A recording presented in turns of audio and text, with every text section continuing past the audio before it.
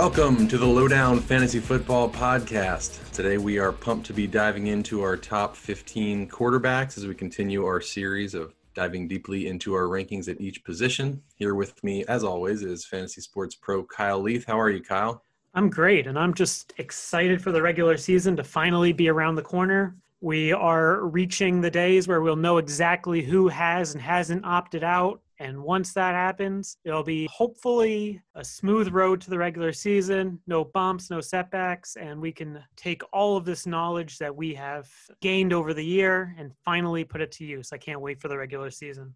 Yeah, it's very exciting. I'm also excited to have something to watch on TV besides, Italian soccer or whatever else random is actually still happening. This quarantine time has been tough enough that looking forward to something like the NFL is very exciting. You mean you aren't watching 10 hours of NBA a day, grinding out the daily fantasy leagues over there like me? I actually would like to watch the NBA. A lot of them are on during the day and I don't have a lot of those premium channels, but man, the games I've watched have been awesome just to see some live sports action. Do you actually watch the games or you just bet on them?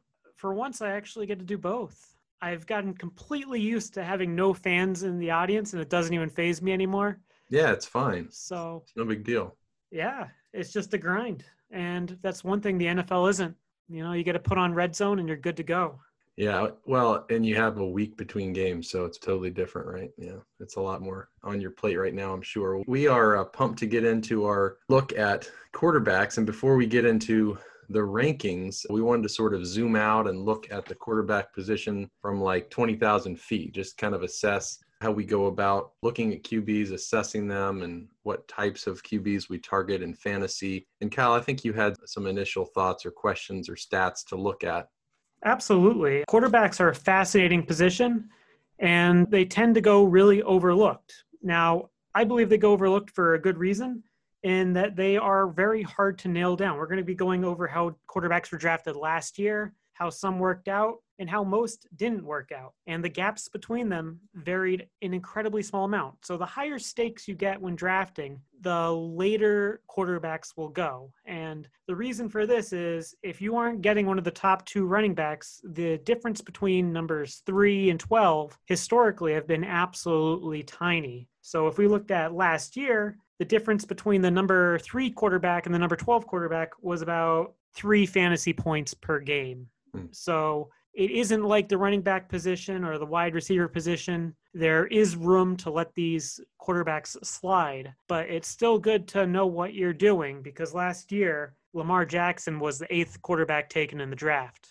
Yeah, and I think that the types of quarterbacks we were going to discuss, one of the things I think of with that is you bring up Lamar Jackson, and it's something that for years many in the fantasy industry have called the Konami code, the QBs that can run, and that's what it's referring to, QBs that rack up rushing yardage. And, basically if you look at the top, I want to say 6 QBs or so, you got guys like Lamar, you got Deshaun Watson, you have Russell Wilson run some, you have Kyler Murray is expected to run some. So a lot of these guys, not all of them, you still have guys like Dak and Patrick Mahomes and stuff that aren't known as runners. But when you get those rushing stats on top of the passing stats, that's where it can really compound. Still, like you're saying, drafting a QB early can be a mistake. So I guess what do you think of when you think of that balance between trying to grab a guy who can be a difference at the position versus waiting?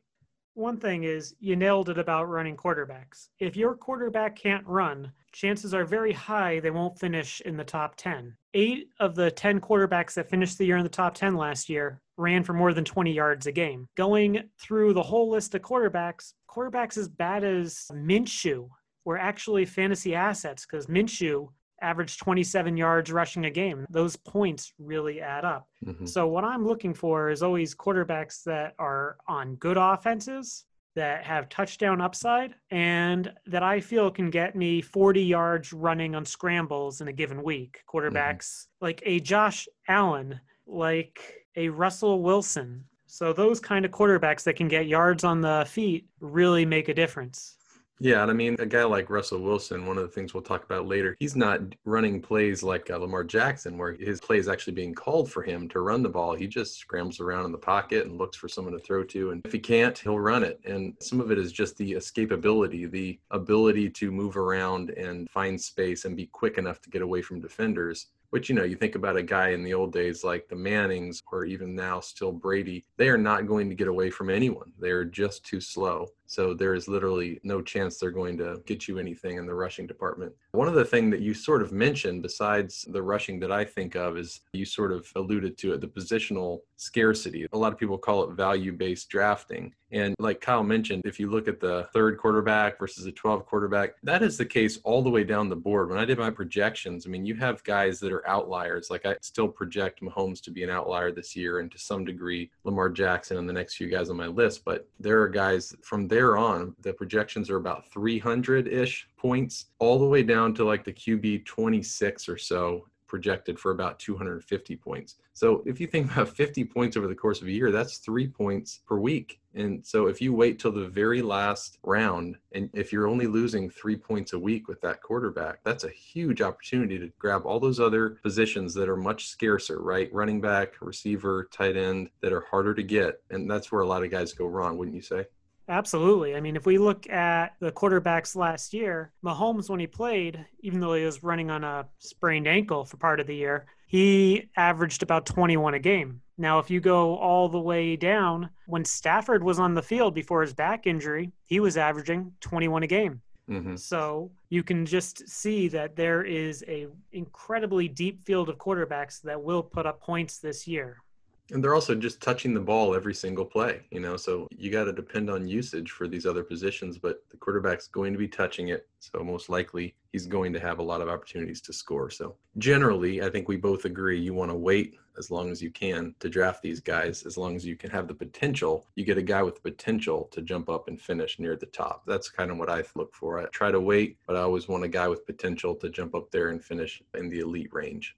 Absolutely. I always have a few guys that I'm targeting, and I try to aim for players that are either undervalued or overlooked.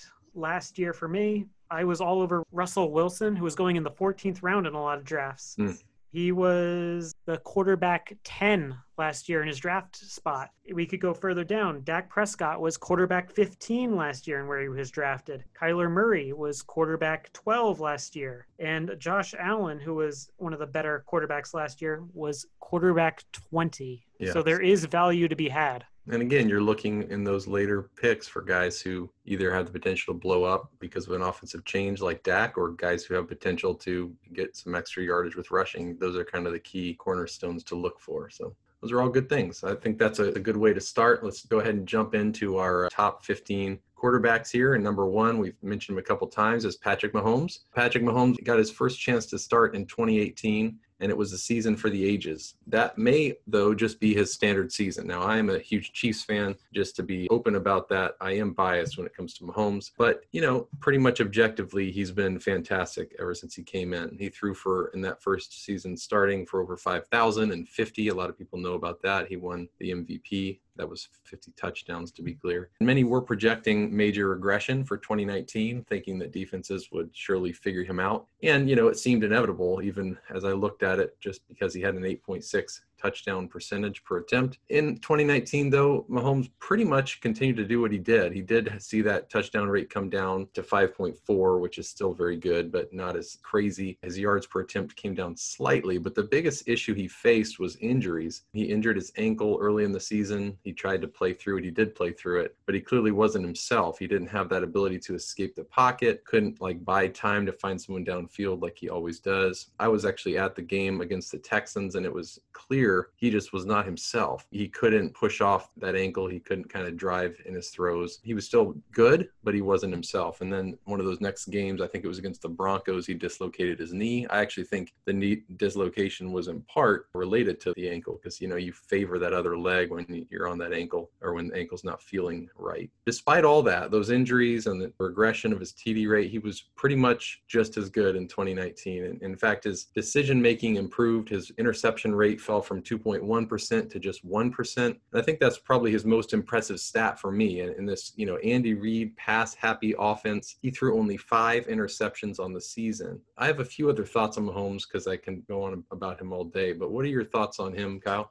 Well, you've covered it. You're the Chiefs homer. You brought up the ankle. So for me, I have Patrick Mahomes as number 2 behind Lamar Jackson, but I definitely think he is a top tier quarterback. If I have Lamar 1, I've got Patrick Mahomes 1A. His stats 2 years ago and his stats last year, I would probably average him out, and that's close to where I have him projected for this upcoming season. His schedule isn't exactly all that difficult. He will be having Hardman in his second year as wide receiver, so there could be a potential jump there. I think that they'll be playing with no crowds, which will help him be able to be even more efficient with the offense. And I think CEH, Clyde Edwards-Helaire, will be an upgrade at the running back position. Now, how do you feel the offensive line is this year? Because that, I think, will be the biggest influence on how Patrick Mahomes will evolve and how he'll play in this upcoming season.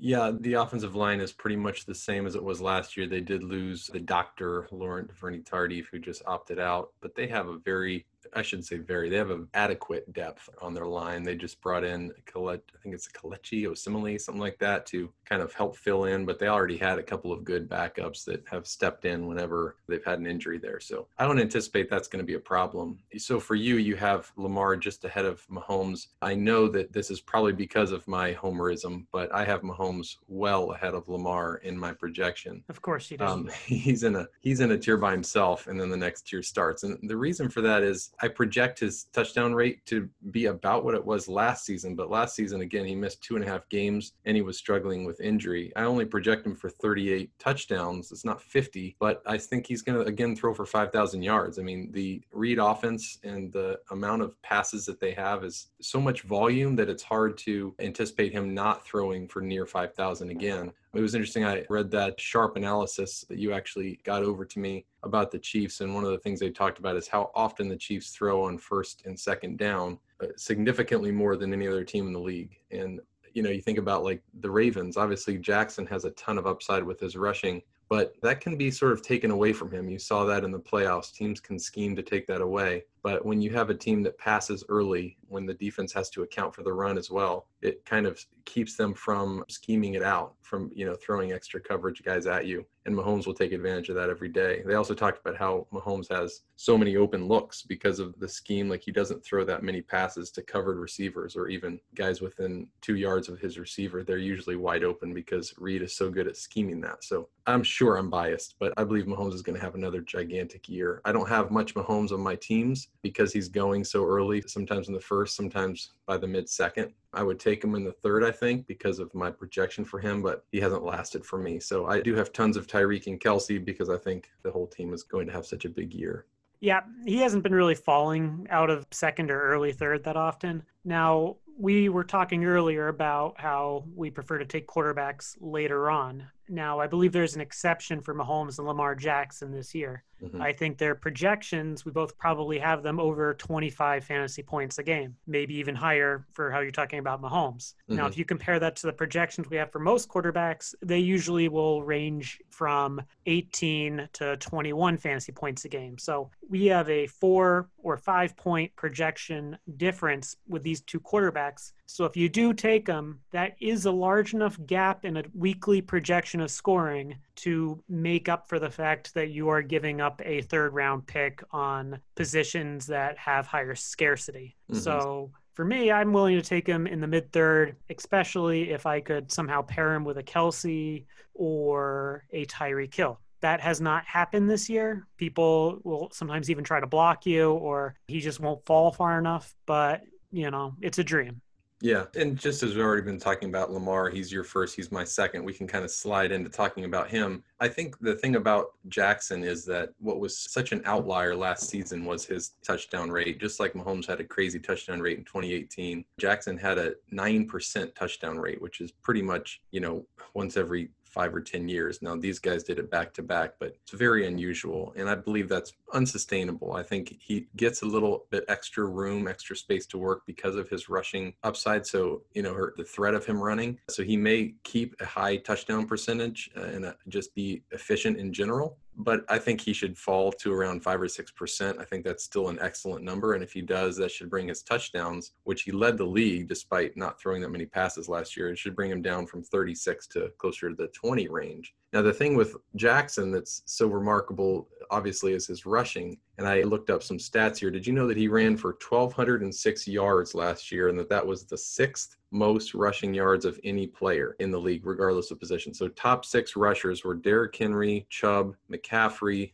Zeke, Chris Carson, and then Lamar Jackson. He also ran for 7 touchdowns, which was the same as Chris Carson, and 4 more than Fournette, who was the next on the list. So for me, that's the biggest question mark with Lamar. Is he going to have 1,206 and 7 or something like that again? Because if he does, he'd be a worthwhile pick in the first round, quite frankly. I mean, basically he finished with 450 or so fantasy points, 456 last season actually, which was second only to McCaffrey. So when you're getting that kind of a jump on every other quarterback, a 50 to 100 point jump, when you're talking about those kind of numbers, he's worth it, first or second round for sure. I just don't believe he's going to be running as much this year. The coaching staff has talked about that they want to push him to pass it more and try to establish their deep passing game, which could help him in the passing department. But he actually gets much more relative value from running the ball than from passing it, right? So you get generally 10 yards rushing is a point, 6 yards for a rushing TD. You only get 4 for a passing. You only get 1 for every point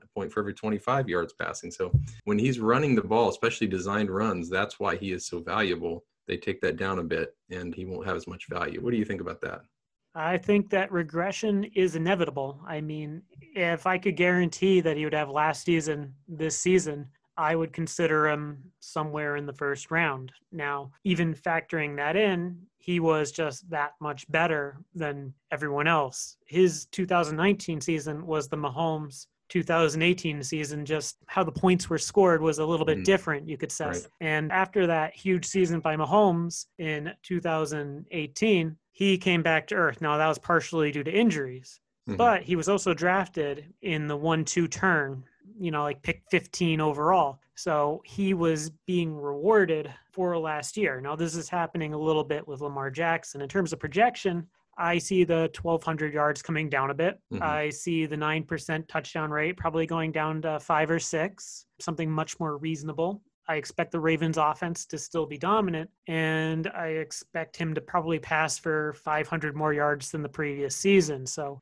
drop off, 200 to 300 rushing yards, add 500 passing yards in, and that is still significantly less points. But it must be acknowledged that he averaged 9 more fantasy points than the next highest quarterback last year. His gap between him and everyone else was a larger gap than McCaffrey and Aaron Jones. So there was that gap. Is it repeatable? Probably not, but I still have him and Mahomes very close in their projections. And I think I have Lamar a little bit higher just because I have his upside higher on the off chance that the coaches don't wisen up and he continues to run it at the obscene clip that he did last year. Yeah, I would need to look up those stats because I'm pretty sure Dak Prescott hit the 400 fantasy point mark, and I had Lamar down at 456. So that would put them, in the 55 point difference or so, which is like 3 to 4 points a game. But I guess either way, I'm splitting hairs. I think it was clear Lamar had the best season of any quarterback last season. Perhaps the biggest thing for me that surprised me was his completion rate coming from 58% up to 66. I thought he was just an inaccurate passer, similar to Josh Allen, but he really worked on that and got better. So you can't go wrong. Honestly, even if you took each of these guys in the first round, it's probably not going to hurt you that much, even though you went so early. And if you can get them in the third or the late second, it's not a bad pick. I mean, generally, I've still been avoiding it because I so badly want to load up with these other positions, but there's definitely an argument to be made for it. Did you have any other thoughts on Lamar? Are we good? Well, after those two, there's a huge tier break. I wouldn't touch them until the third, so I don't have that much of them, but they are just elite at their position, and it is a way to really separate yourself at the quarterback position each week because the guys we're going to talk about going forward, there is a gap. They could all have these ceiling seasons, but their ceilings are the floors for the two we just talked about.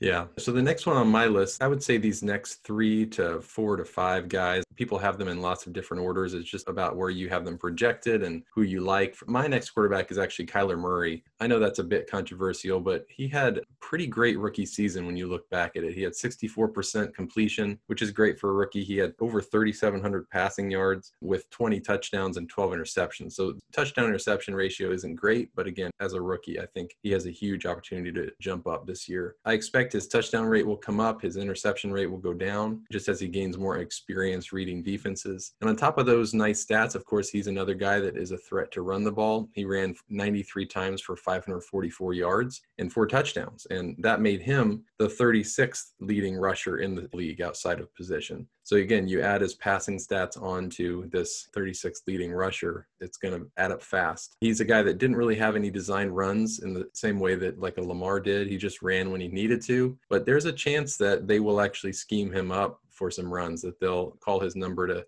do a fake handoff, kind of a play action, and then run the ball either up the middle or around the end. He has the speed to do that. He can surprise defenses with it, especially because the Cardinals offense spreads everybody out. And that's kind of what they specialize in, is having 3 wide or 4 wide and keeping the defense from kind of knowing what's coming. They also did draft Josh Jones for their line, who some thought might be a first-round pick. He fell to the 3rd, but they got him to help the offensive line, which that was one of their biggest weaknesses. He was sacked 50 times last year, so a lot of times, again, he had to run for his life. The biggest move for the Cardinals was, he has upgraded his receivers, right? They got DeAndre Hopkins coming over from Houston. They kept Larry Fitzgerald. They still have Christian Kirk. So that's a great threesome at receiver. They still also have these rookies that didn't do anything last year, Butler and Isabella. If they become anything decent, this is a great receiving group. Also, Drake is great catching passes from the backfield. So I really like Murray. I think his floor is very solid because of the rushing upside, and he's also going to throw the ball a lot. He's got a great deep ball. So what do you think about Murray?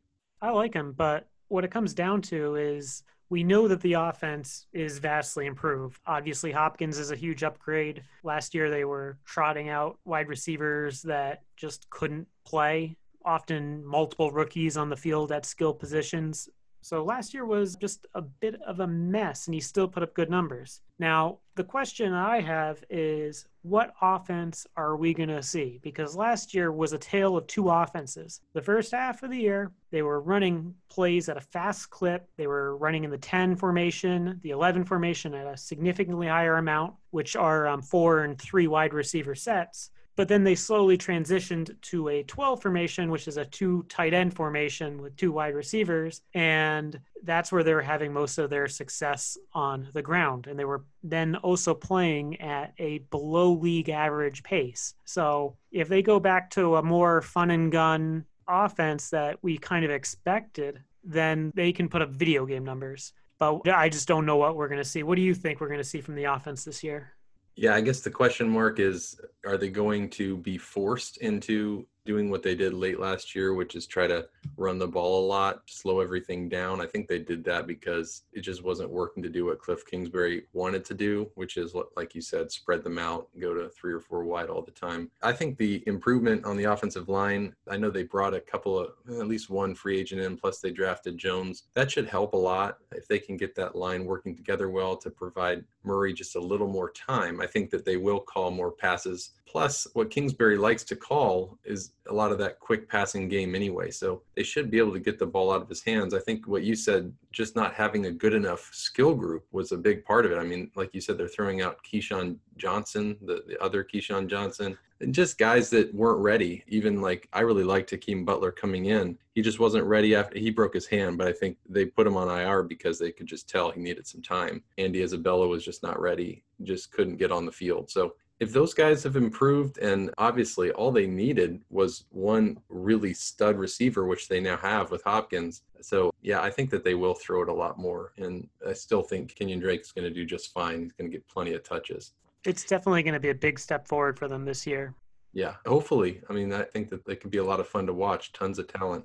The next guy on my list is very similar as far as his overall skill type, I guess. He's a good thrower and a good runner. His name's Deshaun Watson. He's had a remarkable start to his career, really. He started less than half the games in his rookie season, but then exploded in both 2018 and 2019. He finished in the top 6 in overall scoring in both seasons. And again, the reason why he's finishing so high, even above backs and receivers, is because he's that dual threat guy. He's going to run the ball plenty every season. He's finished around 500 yards rushing both years. And he's also a very accurate passer. He's over 67% completion rate both seasons, which is excellent. And we're talking about getting up there into the elite range when we get close to 70%. He also has had a good touchdown rate every season, over 5% every year. So he's just steady and he's good. He knows what he's doing. I remember when he came out of college, Dabo, whatever his name is, Sweeney, his coach at Clemson, said, "This is Michael Jordan. If you pass on him, you're a moron," basically. And he's really proven he's a baller. This guy, he knows how to read defenses. He's got an amazing arm and an intellect about the game, and he knows when to run. He's hard to bring down when he is running. So he's a great talent. He'd be a great guy to grab where he's going, especially because he's falling all the way to around pick 80 in ADP right now, which is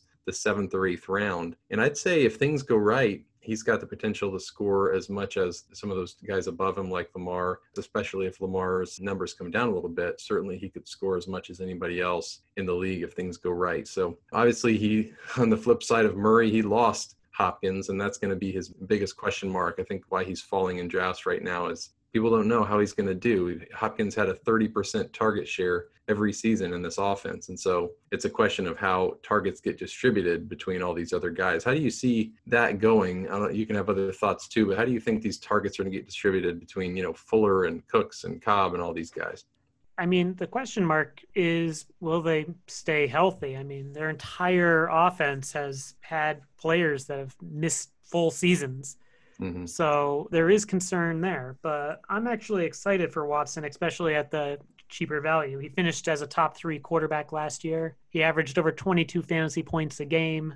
And while Hopkins was a loss, the bigger losses, I think, are probably on the defensive end of the field. So that'll make the game better for him because there'll be more shootouts. And no quarterback was in more shootouts last year than Deshaun Watson. That's where he put up just massive numbers when the team was down and he was trying to bring them back. So when we see those 34, 31 score games, those are where he really excels. So he'll still be throwing the ball 50 times, and I'm perfectly fine drafting him if he's throwing it 50 to 60 times in a game, because I don't see David Johnson holding up. Yeah, in a sense, it doesn't matter where they're going, I guess. I mean, if he's giving Cooks 120 targets or he's giving Fuller 120 or they both get it, or if Cobb comes from nowhere, it really doesn't matter because, like you're saying, he's going to have to throw it a lot. I agree. I don't think David Johnson's going to be very effective running the ball. And even if he is, they just like to pass it. So I think he's got a great floor because of that, plus add on the rushing upside. So he's a great value. I think when I'm drafting, I'm targeting Kyler Murray and Deshaun Watson more often than Lamar, even though Lamar's ceiling is so much higher, just because they're very similar players, except they're not quite as dynamic runners, obviously, but they are going to have that rushing floor. And I think that they're probably better passers overall. So I think all 3 of those guys are great options. It's just a matter of when can you get them. And if you can get one of these guys, I've gotten Kyler in the 6th and 7th a couple times and Watson the 7th and 8th. I think those are good buys there. They're going to return value to you. So the next guy on my list, many Cowboys fans who are listening are probably very upset that Dak Prescott was not number 1, because he's obviously the best quarterback ever. But he's my 5th ranked quarterback. He did finish 3rd in scoring. That is true. Overall, last season, he was behind only McCaffrey and Jackson, and he did hit the 400 fantasy point mark. It was an amazing season for him. His touchdown rate, his yards per attempt, they improved from the season before, but I'd say the biggest difference between last season and the previous season was that the Cowboys just threw the ball a lot more. Dallas jumped from 526 passes thrown in 2018 to 596, so an extra 70 passes, which is 4 to 5 extra passes a game, and their actual aggressiveness increased a lot. They were throwing downfield a lot. they were working in a lot more play action and stuff like that. So obviously his weapons improved a lot. He had Amari Cooper a full season with Michael Gallup, who improved a ton last year. And then last year they had Randall Cobb, who this year is over in Houston. But they had plenty of weapons. I also think the play calling of Kellen Moore was part of the big bump. He called plays for the first time in his career, taking over for Scott Linehan, and he just is more aggressive, and Prescott just thrived under him. Prescott's not one of those guys that is a big runner, but every season he's had multiple touchdowns. He had 3 last season, and the previous 3 seasons he'd had 6 in every one of them. So he definitely runs enough to be valuable in that area. He's sort of like Mahomes. He'd rather stay in the pocket, but he runs when he needs to. So I don't know what your thoughts are on Prescott. How do you see him this season? I've got Dak Prescott as my number 3. If we look at comparing him to Kyler Murray and Deshaun Watson, I think the difference is that Dak Prescott is safe. Kyler Murray has some question marks about the direction of the offense, and Deshaun Watson has a lot of questions about his offensive weapons. But when we look at Dak, he was number 3 last year. He's been steady as can be. I don't think he's that great of a quarterback, but I think he is one of the perfect fantasy quarterbacks, and he'll be in a much improved situation this year. Prescott was number 2 in deep completions, and they just added CeeDee Lamb. He was a top 10 quarterback in 11 of the first 12 weeks last year, and he's been the number 2 fantasy quarterback overall since the team added Amari Cooper a while back. So he's been steady. The offense should be a top 3 offense in the league, no question. The team's improved. And even though last year I thought that was the quietest 400 fantasy points imaginable, it just never seemed like he had those mega games, he definitely got there, and the team will be better this year. Yeah, I guess that's the only question. I don't know enough about the Cowboys to know if I think they're going to be better. I think their offense was about as good as it could be as far as their production. I think Dak is a good quarterback. I just don't know that from my perspective, he's a top 5 quarterback from a talent perspective. Of course not. Yeah, I think he's good enough to put up great numbers. I think he's in a great situation is the reason we have him even this high for you 3, for me 5. And he's surrounded by great talent. I just don't know, does he regress? You know, do we see him begin to make worse decisions, throw a lot more picks, do things that are going to decrease his value? At this point, we have to assume we're going to see what we saw last year. And I think we both have him ranked accordingly. This whole tier is together. So if you prefer Dak over these other guys, then take him first. You can't go wrong probably with any of them. The next on my list is Russell Wilson.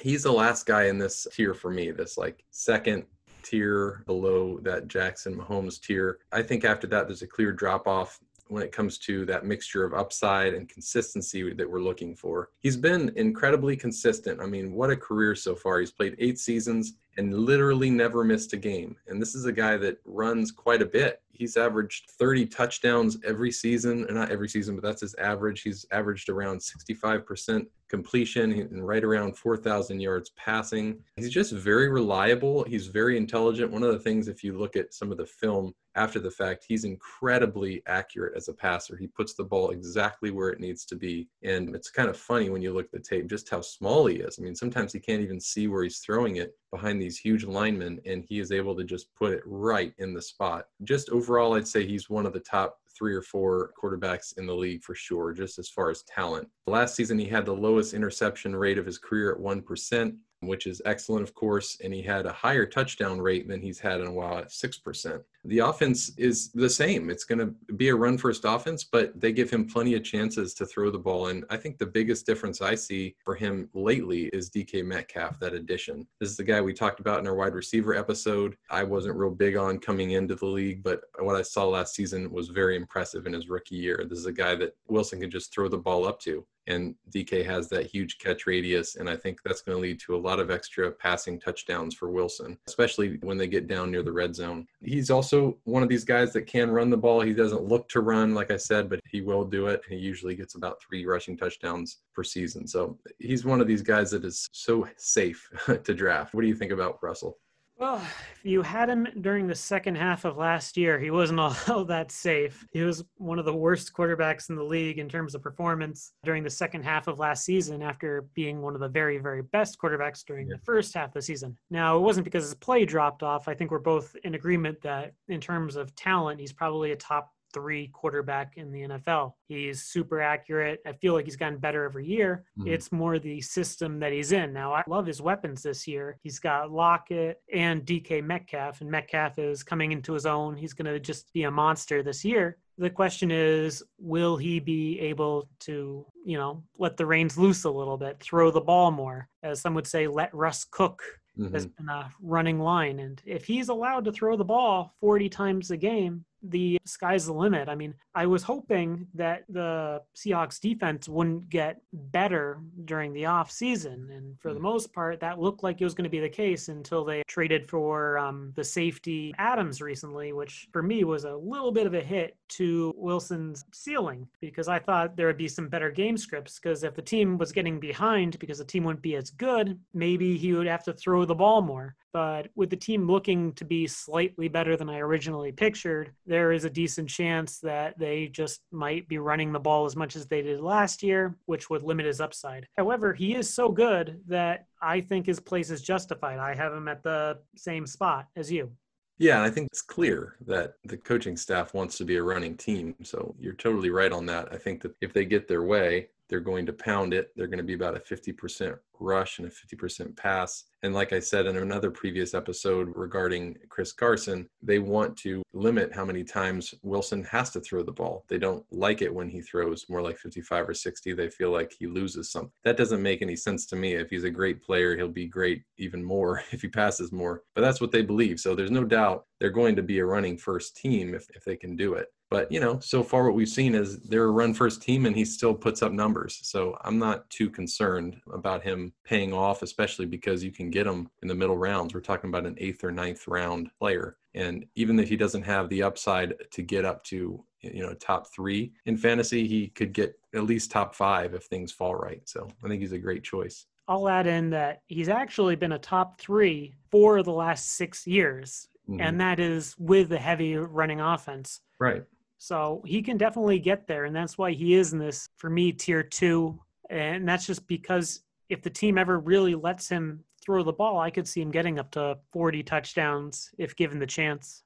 Yeah, and like you said, some of it could happen because they have to, because, maybe Chris Carson isn't 100% and they can't lean on the run as much, or maybe their defense does kind of stink and they're getting behind. You just can't predict that kind of stuff. So there's certainly a chance he has to throw it more and will put up big numbers. And even when they're in neutral game scripts, he's putting up big numbers some of the time. I hear you about late last season, but sometimes that's just a small sample size and it didn't work out for those games, and that stinks for fantasy. But he's very steady overall. He's also getting a little older. He's turning 32, but I think he's not too old to continue getting some rushing yardage when he needs to. Like we said earlier, that's kind of the break of a tier. The next tier on my rankings really all make for sturdy, like middle round options. Like if you want to wait until the 9th through the 12th rounds to grab a quarterback, that's honestly normally what I do. You can get one of these guys pretty easily. If you do that, the huge leg up you get on the guys who took the quarterback earlier is just a great depth at receiver and running back, and potentially a top tight end on top of that.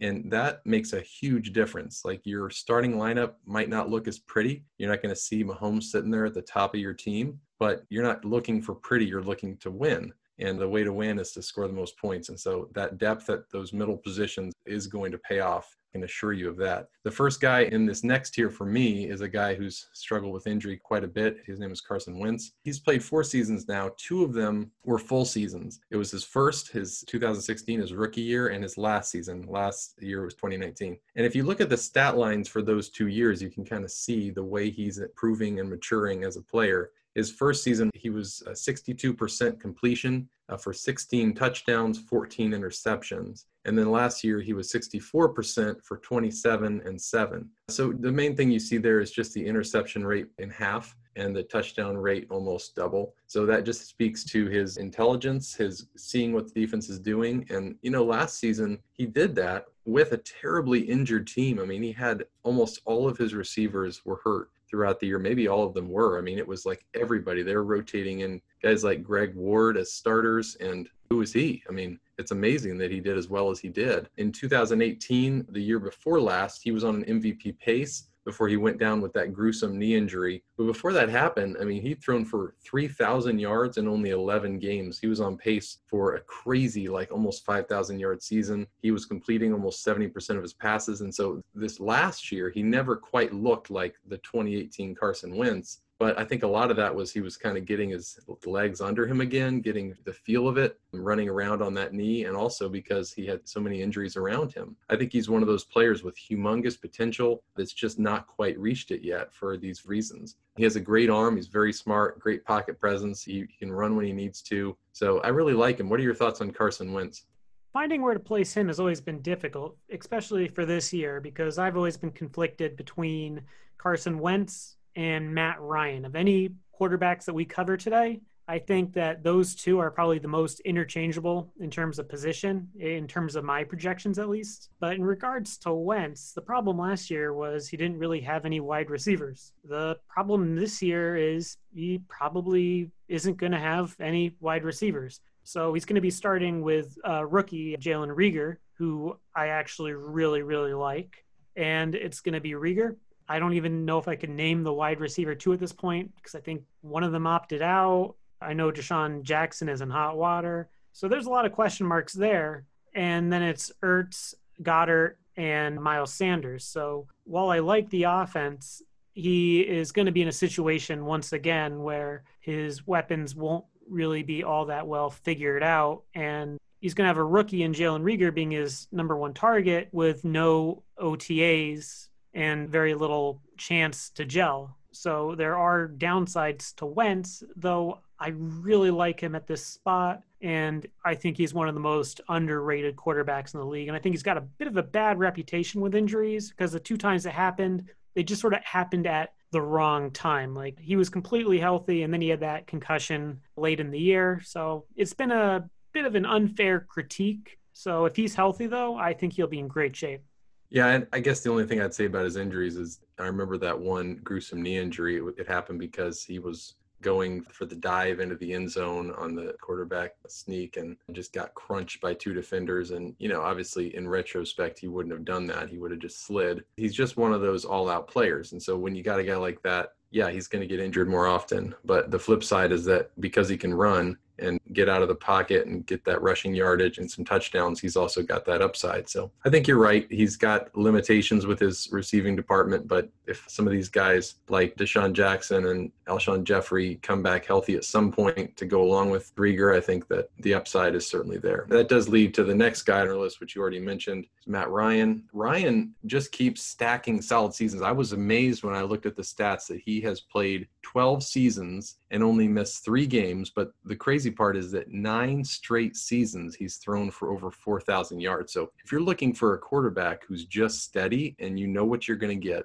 Matt Ryan is a great option. He had another solid season in 2019, 66% completion, 4,400 yards. In comparison with 2018, some of his stats did decrease. His touchdown rate came down to 4.2% from about 6. But a lot of the things, even his interceptions went up, a lot of that was due to the offense just not being as efficient. They really struggled in the rushing game. Their offensive line was hurt a lot, so he had a lot of pressure. And when you can't get the rushing game going, you can't often be as effective as in the passing game as well. The big thing for Ryan is they do get everybody back healthy on the line. All these guys have never really played together, but all 5 are first-round picks on the offensive line. They should be good on paper. So it's just a matter of them gelling. And, you know, you get another year with Calvin Ridley improving. You get Gurley in as the new running back, which I think that's probably a lateral move from Freeman, but he has potential in this offense, and you still have Julio. Really, the only loss was Austin Hooper, but I think Hayden Hurst is going to be just as good in this offense. They're very similar players. So there's not much else to say about Ryan. It's just you know what to expect. Did you have any other thoughts there?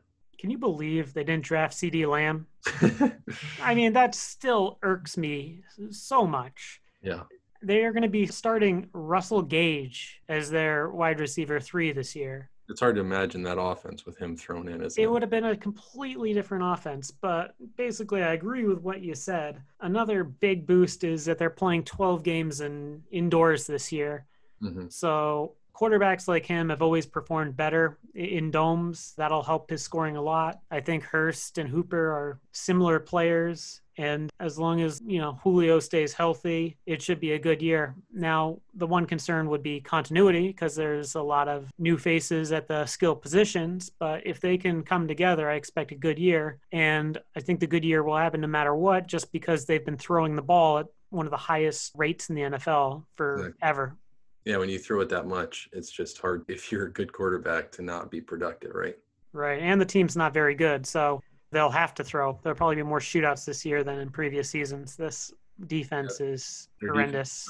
Yep. I think he's I've been getting him in about the 10th, 11th round. That's a great value. And even though I guess the biggest downside for me is he does not offer any rushing upside. So when I'm on the clock between he and Wentz, that's why I kind of lean Wentz, because he can give you that 200 to 300 yards rushing, but they're very similar players as far as their overall profiles. The next guy on my list is Josh Allen. Josh Allen is a bit of an enigma, to be honest. He's known in fantasy circles mainly for his ability to run the ball. The problem is he's a quarterback. He sort of reminds me of early career Cam Newton. Newton ran every year for 500 to 700 yards. He scored around 6 rushing touchdowns.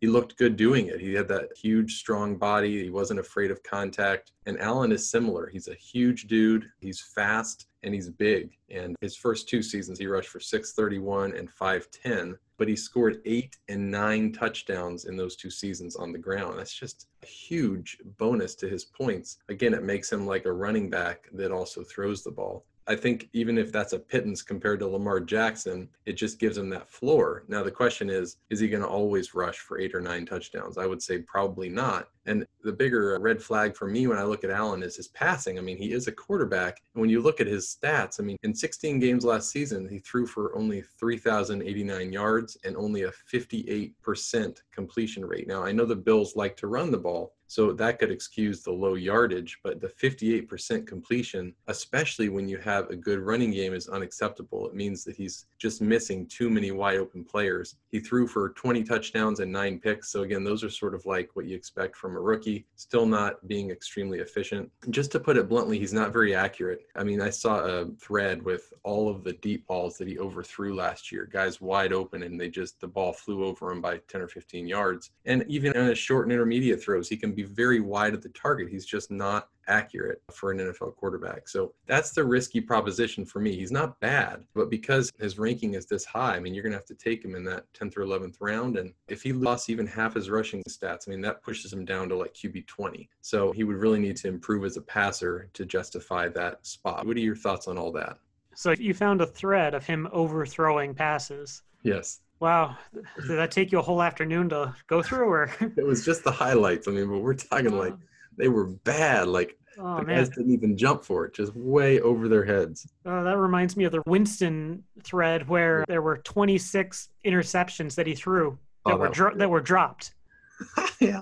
Last year. He could have thrown like 50-something interceptions last year. But back to Josh Allen, he had one of the worst deep balls in the NFL, which is sort of shocking considering he has one of the stronger arms in the NFL. Mm-hmm. I like him because of the running upside, but as a fantasy player, I tend to be more willing to take on a extreme amount of risk with my picks, probably more than the average player. A lot of that comes from my background as a high-stakes daily fantasy player who does GPPs, so I always look for that kind of upside. But the downside is that so far he hasn't proven that he could throw. There was some better decision-making than the previous year, but that decision-making was that he was going to overthrow someone by 5 yards on a deep ball and not just throw it directly at a defender. So, you can take your pick. I guess you might be able to make an argument that, some of his balls were just caught in the wind of Buffalo. But this is an example of a quarterback that isn't very good, but is great for fantasy. And, I see him still running for 500-600 yards. I still see him probably getting 5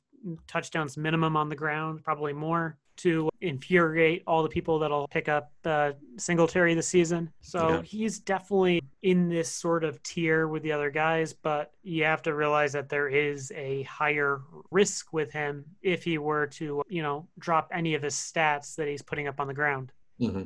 I don't think Diggs is going to, save him. Diggs will give him a 2 or 3 yard cushion from getting so wide open. That doesn't mean that he's going to throw a catchable ball.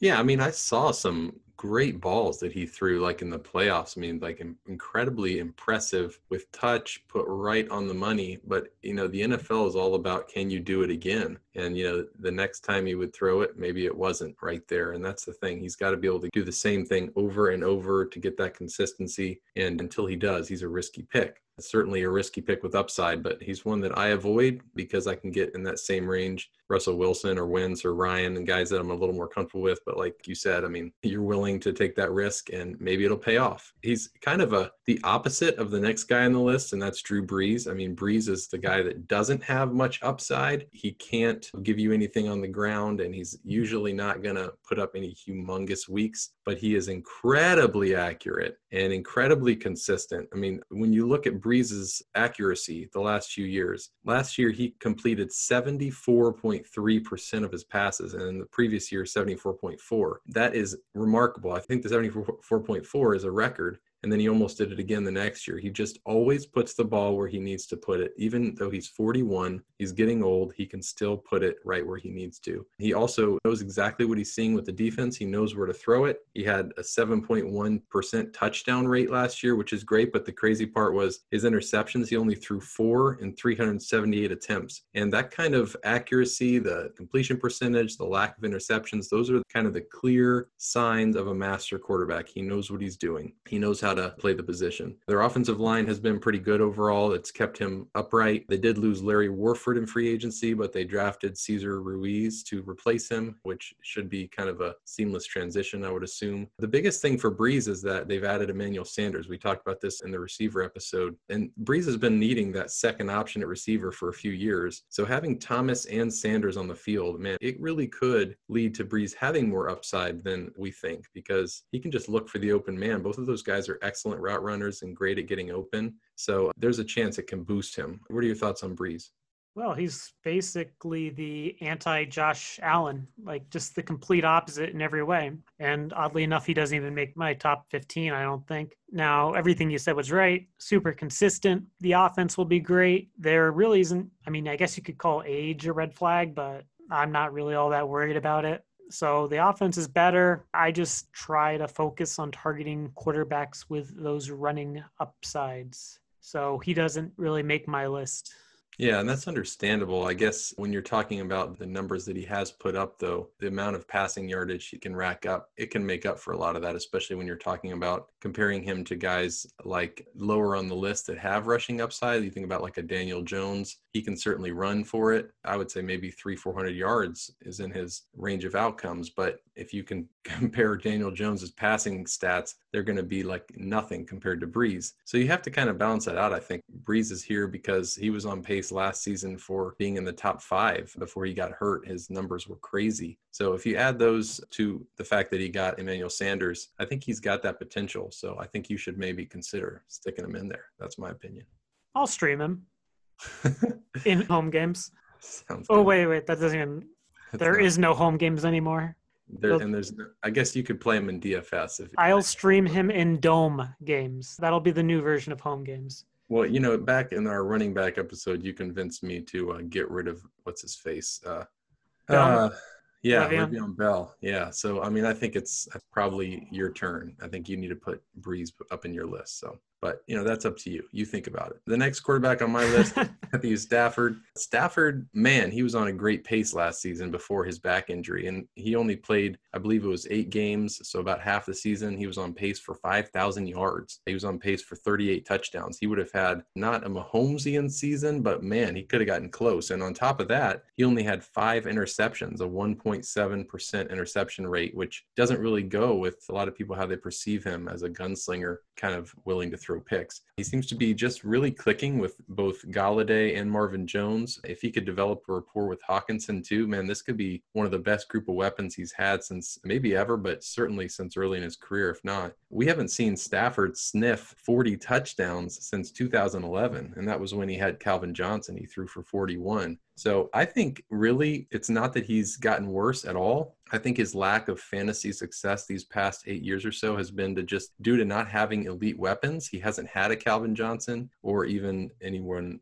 good, really good. And I think his offensive coaching has been terrible. When he had Jim Bob Cooter as his offensive coordinator, I mean, the guy just didn't want him to throw it more than about 15 yards. He wanted to focus on the run. And, they still have an offense that likes to run it. But I think the new coordinator, Darrell Bevell, gets it. I think he wants to use the weapons they have to their maximum potential. And, Stafford is an extremely consistent quarterback. I mean, he has a great arm. He is accurate. He's willing to go deep, and he's got an arm to get there. It's just that, can they throw it enough to make him worth this, where I have him here as the 11th rated? I think he's going in the something like the 11th to 13th round, somewhere in there. I think he's certainly worth it because he's got the upside to get up into the top 7, in my opinion, if things go right. But what do you think about Stafford?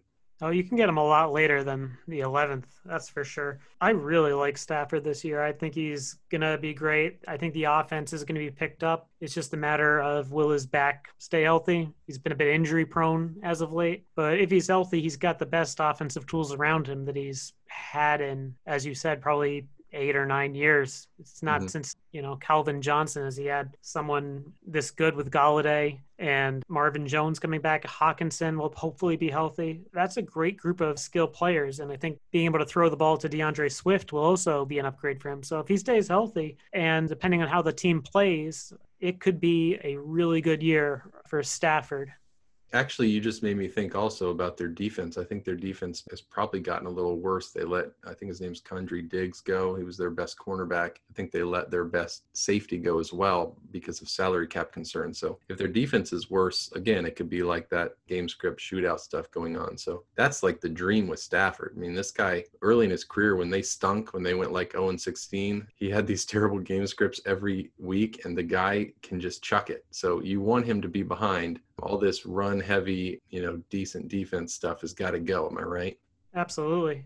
I guess the next two guys in this tier, the last two guys in this tier I'm in, for me, are older quarterbacks who probably won't excite you if you don't like Breeze, but they're guys that have good floors because they're very accurate, and that's Tom Brady and Aaron Rodgers. Brady is extremely difficult to rank this year, not only because he's 43 years old, but also with the new team, new system, switching to Tampa Bay. Statistically, when I look at him, the only red flag I see from last season is his completion percentage went down to about 60%. That's very low for a top-notch quarterback, certainly for him. I think a lot of that can be explained by his lack of options, though. He had very sparse receiver options, plus he had lost Gronk. He had no tight end. So he did just not have anyone to throw to. I would say the biggest struggle I've seen him have on tape is just throwing the deep ball. We've discussed that before. His passes over 30 yards kind of arc way up in the air. They're very lazy. And that's to be expected when you're 43. He can still get it there. I mean, Pats fans will tell you he can still get the ball there, but he's just not as powerful in his arm strength. And I think that the biggest thing you see him still have, though, is that zip on the intermediate throws, the short throws. He's still got it. That's something we saw Peyton lose late in his career. I don't think Brady's lost that yet. He's still accurate, and I think that he's got enough there to have a great season. The biggest question marks besides the age for me are, how will he, jive with the new system? How quickly will he get on the same page with Evans and Godwin and all these guys? If it goes well, he could be great, but it's a risk. What are your thoughts on Tommy Boy? Well, as someone who lives in the dead center of New England, Pats fans actually weren't all that sad to see him go. I mean, I think everyone realized that he's given up his peak years. He can't really throw the ball deep anymore. And even the homers here in New England were excited about him leaving, thinking that I'm talking to the wrong Pats fans then. Oh, Guys, I know. No, they're all excited to get Trevor Lawrence. I mean, they weren't happy about Cam signing. They were like, darn it, there goes our chance at the number 1 overall pick potentially. Yeah, that makes sense. I mean, actually, they're all excited about the opt-outs, more opportunities to have a worse team. It's a thing. There is excitement about Trevor Lawrence in New England, depending on who you talk to. Yeah. And I'm surrounded by New Englanders who will rub Tom Brady in the 6 titles in my Denver Broncos loving face. But anyway, back to him with Tampa. I think he's in a situation where, regardless of his arm strength, it will be very difficult to fail. I don't think the game scripts will be as good this year because he won't be throwing pick sixes on the opening drive consistently. Like Winston did. Yes. Yeah. Not counting the ones that were dropped. That could have been pick sixes as well. Mm-hmm. So I think when you have this great of an offense behind Arians, there is that chance to put up monster numbers. I think it'll probably go more through Godwin and Gronk and the shorter tosses. I'm a little concerned about Mike Evans with the deep ball this year. Mm-hmm. But the offense will definitely be quarterback friendly. And I mean, really quarterback friendly. If he can't get it done in this offense, he can't get it done anywhere. Now, the only concern is the defense will actually be pretty elite this year, and they might try to run the ball more and then use him off play action, try to keep him healthy and on his feet. You know, you don't want to damage your investment. So that would be the one concern I have, but I definitely have him bordering on this top 10 range with upside. Yeah, it's interesting that you like him but don't like Breeze. I mean, I think that they're so similar. I guess the thing with Brady is definitely he has elite options. And, you know, he showed that he can still drive the ball methodically up the field with very little talent in New England the last couple of years. But yeah, I think that, like you said, it's hard to imagine that he doesn't have success with all that talent. I think that because of his new location and figuring out all the new offensive aspects under Arians and getting on the same page with his new weapons, I think for all that, he's a boom bust option for me. If I pick him like in the 10th or 11th, 12th, whatever round, I want another guy behind him that has kind of a steadier floor, because I could see Brady going top 6 stats. I could see him falling to, 17th if things don't go right. I mean, he did hit 1,000 career rushing yards the other year. And he is the master of the quarterback sneak. That's true. I don't think there's a better quarterback sneaker in the NFL. Certainly not Mahomes. Okay, that was a low blow. Just because he hurt his knee. That was a low blow. That wasn't fair. No, I actually don't hate Breeze that much. I just think he's sort of capped, and he has a tougher schedule.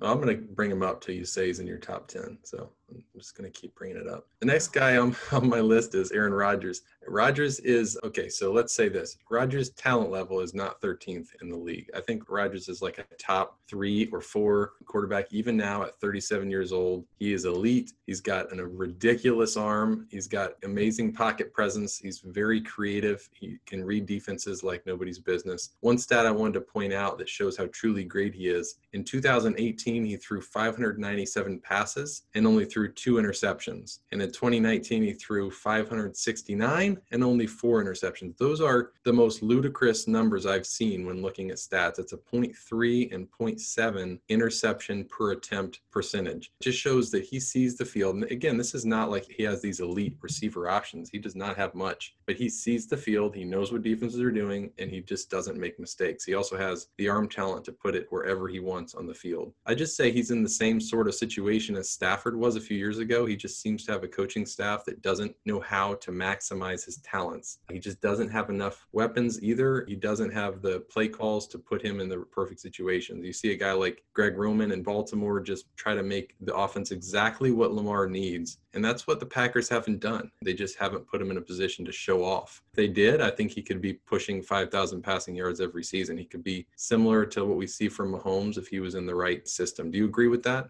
Yeah, I mean, they could have, drafted T. Higgins. They could have got a wide receiver, but they didn't. Their weapons after Davante Adams are non-existent. They have no one, and they're moving to a more run-heavy offense. They're going to have Aaron Jones back there, but they're probably going to spell him with Dylan a lot. So with just the lack of weapons, it's hard to really get all that excited about him. I believe he's a top 5 quarterback in terms of talent still, but I mean, who are they going to throw the ball to besides Adams? I mean, Sternberger, is that the name? Yeah. I mean, I like Sternberger. I'll save that for the tight end. That's because there's no one else. Yeah, but I mean, like, hey. Lazard? Lazard, the Lazard King? I saw that, the Aaron Jones is going to be their wide receiver too. And there's a lot of truth to that. I mean, you're right. They do not have much talent out there. Plus, Devin Funchess. I mean, Funchess just opted out. If he had been there, then that's a group. Okay. Davante Adams plus Devin Funchess, but he opted out. So I just think, hey, he's like the quintessential, has all the talent in the world, but just not a great situation. I'm sure Rodgers was devastated about Funchess opting out.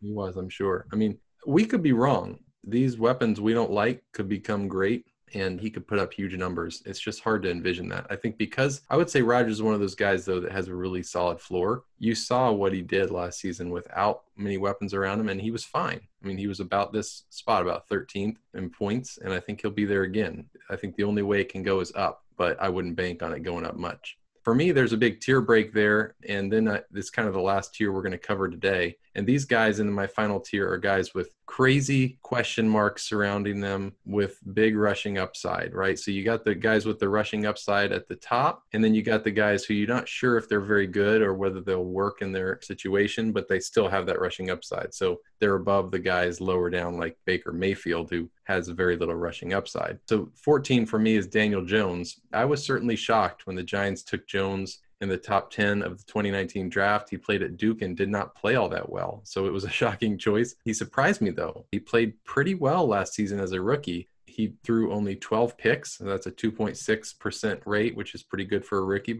and he threw twice as many touchdowns with 24. And that 5.2% is very good touchdown rate for a rookie. He also rushed for that 279 and 2 touchdowns. So that's that little extra added in the rushing department. He did have one of the most unfortunate stats for Jones was he fumbled the ball an amazing 18 times. So more than once per game, he coughed it up. I think that's, if you're penalized in your leagues for fumbles, not something to worry about too much. It's something that's pretty easy to correct. You just got to hold the ball. So if Daniel Jones listens to this podcast, I'm going to tell you how to not fumble it. When you go back in the pocket, you want to hold the ball with both hands. And then when you get hit from behind, you won't fumble it as much. What do you think? Do you think he might be listening? No, but that's okay. I mean, 50% chance, maybe? Maybe. I hope he isn't. No, he's I think I'll tag him on Twitter, see if I can get him to listen, because I think that could really help him. Anyway, I think if he could make a big jump in his second season, particularly understanding what defenses are doing, that's usually where we see the big jump. That would really decrease his interceptions and also show him more often where the open man is and lead to more positive stats. He has a pretty good group of skilled players around him. He is a great running back next to him in Barkley, and his receivers are okay, pretty good. Shepard and Tate and Slayton, we're not sure exactly, but they could be good. And then he's got a good tight end in Ingram. I think that could enable him to take a step forward. I have him throwing for 3,700 yards and 27 touchdowns, scoring another 3 on the ground. I think, if that happens, that's why he's at my 14. He could be better than that. It's hard to know, and he could certainly be worse. What are your thoughts on Daniel Jones? Yeah, I'm pretty high on him. I have him probably a lot higher than you do. I definitely have him ahead of Breeze, and a few reasons why. He rushed for 20 or more yards in 7 of 12 games last year. Mm-hmm. And from week 8 on, he was the quarterback number 5 overall in the year. Not only that, but he had 4 of 12 games where he had more than 30 fantasy points, which were all top of the league performances for those weeks. Yeah, a lot of boom weeks. Yep. So he had some just massive ceiling games at an incredibly high clip, and he did this without ever having his full offense together. Now, do I think he's a good quarterback in real life? No, but he seems to scramble for his life a lot, and he's deceptively athletic. He could be good. He's got a good arm. Yeah, he kind of can sense when someone's going to be open, I feel like. Even as a rookie, like I said, his interception rate was decent. He just can't sense pressure. Man, when people are coming around the edge, he just has no awareness in the pocket. That's where he's got to improve. And that's why he shouldn't have been a 6th overall pick. Or 8, yes. I think it was 8, but yeah, crazy high. The thing is, if he sensed that pressure coming around the edge, it would actually lead to more rushing yards. Because when you sense it coming, you flush, And instead of a fumble there, you have an extra 10 rushing yards every time. So that's huge for him. That's the biggest difference between a guy that understands the rushing, what defenses are doing on the line, like Mahomes does. You almost never see Mahomes surprised by a sack or cough up the ball because he just knows where guys are. Oh, and he can throw with his left hand better than most people can throw with their right. Right, that helps. But I mean, Daniel Jones is he's just not aware where like Mahomes is, or even a Brady. Brady, when he senses pressure, has it right in his face, he just falls down like Peyton Manning did. I mean, that's wussy, but at least he doesn't get a fumble. So I think if Daniel Jones could figure that out, it's going to help his whole game. Absolutely. And like you said in other podcasts, they have a tough start to their schedule, but that can actually lead to more passing and you get behind. So I think in the end, it's probably good for him, even if the Giants lose the game. I mean, I'm not a Giants fan, so it doesn't matter either way, but right. I definitely think he's got that upside. I think the team's going to be mediocre. Their schedule's hard, but I think it's the kind of hard where they'll be behind. So it'll probably help pad his stats even more. So I agree with you. Yep. The next guy on my list is another controversial. That's Cam Newton. Newton is a quarterback. It's very difficult to rank this season. I've been all over the map with him, had him lower, had him higher. He's getting older, which should affect how much he runs. He's in a new system. He's coming off a couple of serious injuries. It's just impossible to know how he's going to do with the switch to New England. Most likely he finishes near the middle of the pack. That's why I have him here at 15. Certainly he has the upside to finish above that if he does continue to rush at a high clip. And if his foot and shoulder are 100%, hey, he could be top 10, but there is significant risk, not just because of his uncertainty with his health, but also with this Patriots system. How much is he going to throw it? How much is he going to check it down like Brady did? How much are they going to let him run? Are they going to call any runs for him? I don't know. We don't even know if he's going to start. I mean, Belichick's saying he's got to earn the job. He's going to compete with Stidham. So this is a significant risk to pick him. I won't take him before about the 13th to 14th round. And if I do, I'm going to pair him with a safer quarterback who, has maybe less upside, but he's safe. In his last 16-game season, Cam threw for 3,300 yards with 22 touchdowns. That was back in 2017. He also ran for 754 and 6. So does he do that again? I mean, he's 31. He probably could. But it depends if Belichick calls that. What do you think about Cam and all that? Well, the thing is, you have him as your quarterback 15. So considering there are 12 teams in a league, he would probably be your quarterback too. So what you can do is, if he is your second quarterback, you can then take a wait and see approach. If he ends up being the starter, you have a upside starting quarterback that you can decide to stream when you want, or you can pick up off of waiver wires if he doesn't go drafted, because I think that is perfectly possible. So I'm taking a wait and see approach. As you said, the upside is there. I don't know how much Belichick will let a quarterback run, since we've never seen Belichick coach a quarterback that can run. So it'll be interesting to see how they scheme him. And we know that Belichick loves to adjust and is amazing at in-game play calling adjustments and game plans. So I have no idea what they'll do with him on offense. Yeah, but I'm really excited to find out. Yeah, it'll be fun. I mean, it's going to be one of those things I'm not scared of New England for the first time in a long time. I don't think they're going to push for a Super Bowl, but it's going to be a more fun season to watch. I just don't want them to get Lawrence. Yeah, no, that'd be the worst. I think Newton's going to be good enough to keep that from happening, and unless they start Stidham, because they want to do that, but who knows? The only other guy I was going to mention that's our 15. That's a wrap on that. But I have one guy who just didn't make it, and I have drafted a bunch in my early drafts, and that's Joe Burrow. I just wanted to mention, as a rookie, I think he has big time upside. He's in an aggressive offensive scheme with loads of weapons to throw to. He has that rushing ability. He showed in college. I could see him putting up 300 or 400 yards in rushing this season. And he just showed himself to be an excellent overall quarterback. I know it was the college level, but he showed things like accuracy and intelligence and arm strength, things that definitely will translate. So I'm taking him a lot as a cheaper option, like a second quarterback who could actually blow up and become that guy that comes from the lower echelon. Did you have any quick thoughts on Burrow before we wrap up? I think he's good. I think he has that same upside. He reminds me a lot of how people were drafting Mayfield last year. Yeah. He went way too high, didn't perform. But with Burrow, it's much more of a question mark. But we know he can run. We know he's accurate. And we know the team is going to be behind a lot. So right. If anyone took away anything from this podcast, is that get quarterbacks that can run, get quarterbacks that are in good offenses, and that game scripts matter. And I think Burrow, checks the boxes for each of those.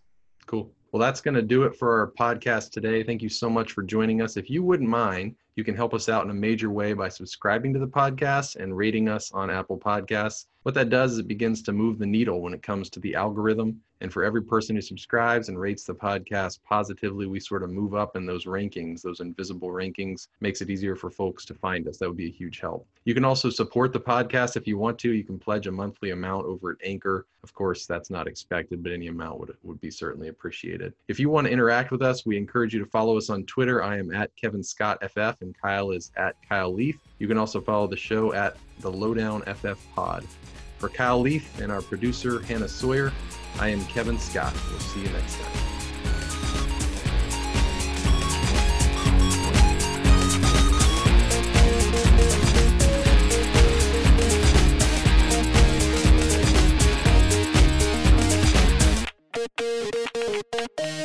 you.